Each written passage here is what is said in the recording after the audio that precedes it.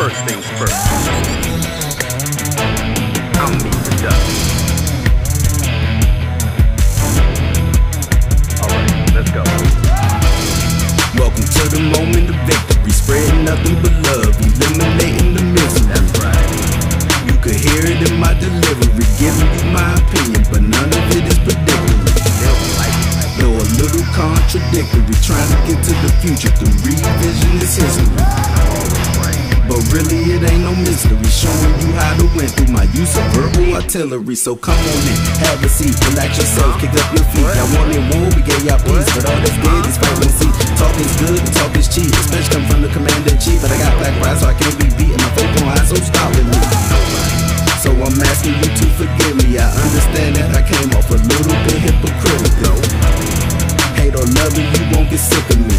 Now let me welcome you to the moment of victory.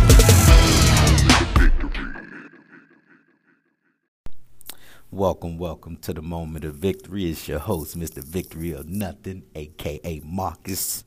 I think I'm gonna start getting more professional as I take my next journey in life or whatever. But anyway, that's for another day. Welcome back, people. Episode 13, your moment.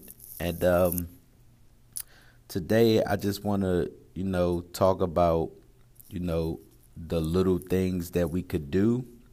I know we had the whole thing with Nipsey and everybody was really on there.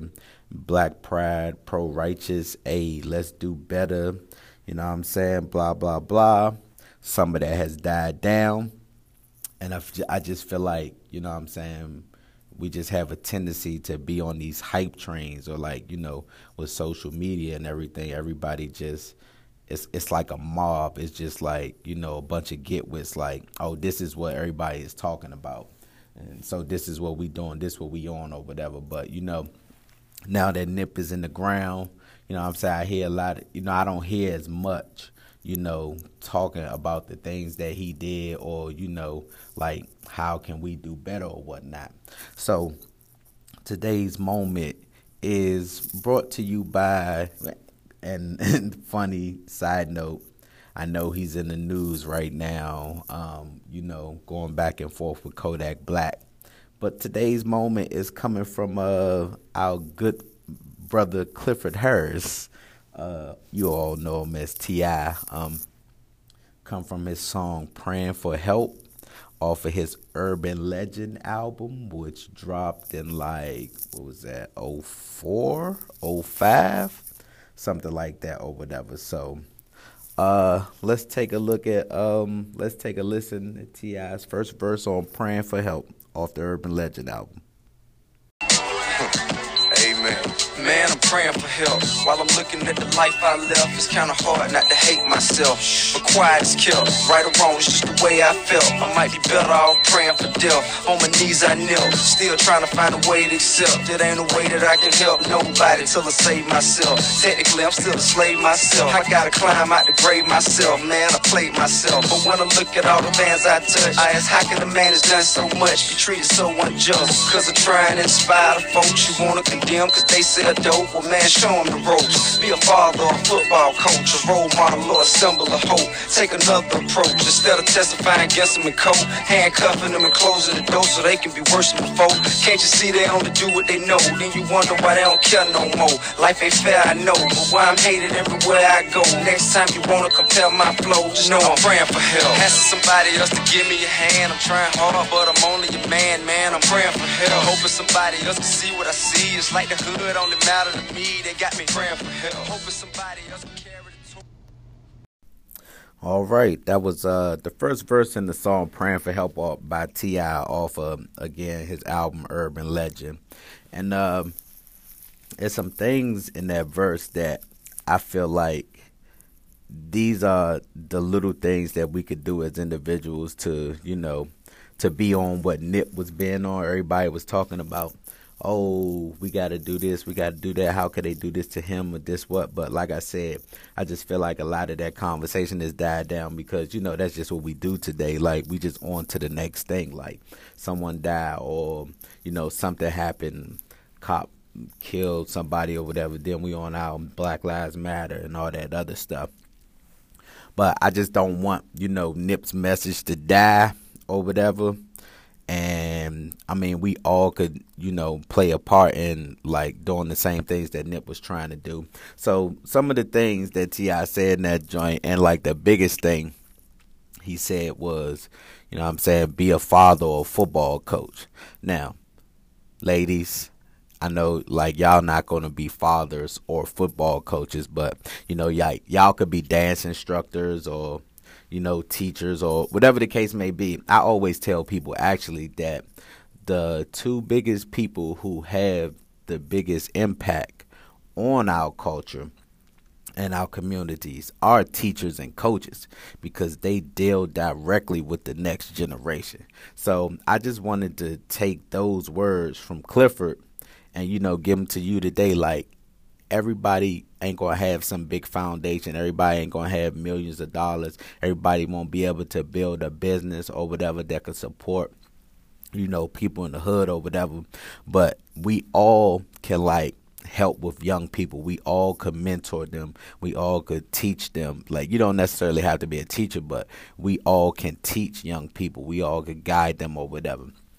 So that's really what I wanted to tell us today. Like, don't feel like you don't have the resources or the means to do something that Nip was doing, because we all could play a role in that.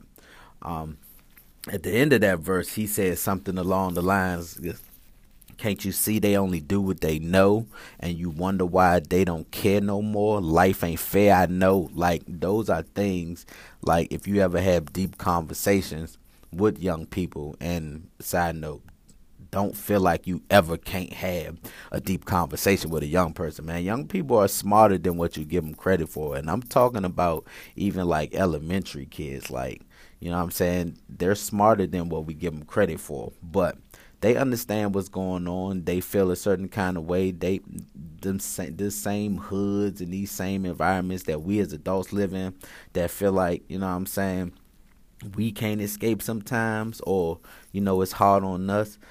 It's hard on them too. So let's all, take a step toward bettering our community or whatever, just by talking to a young person or whatever. I'd say all the time, like, we talk at young people, but we don't talk to them.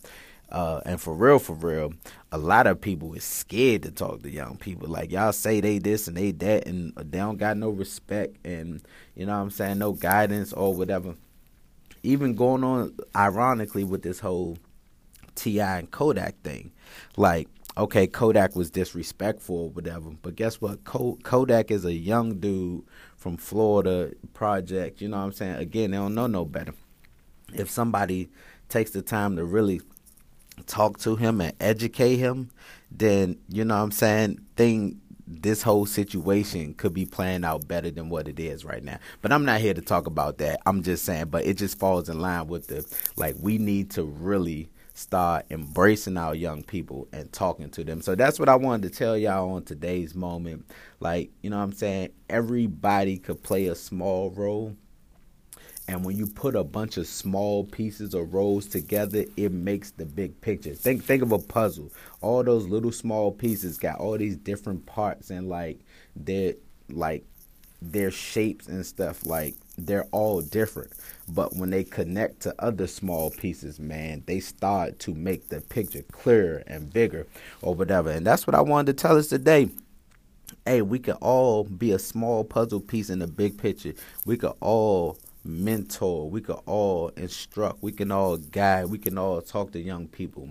And I just want to encourage y'all today, like, if you trying to figure out how you could help make things better in your community, you may not have the funds to start a nonprofit or some type of organization or whatever the case may be.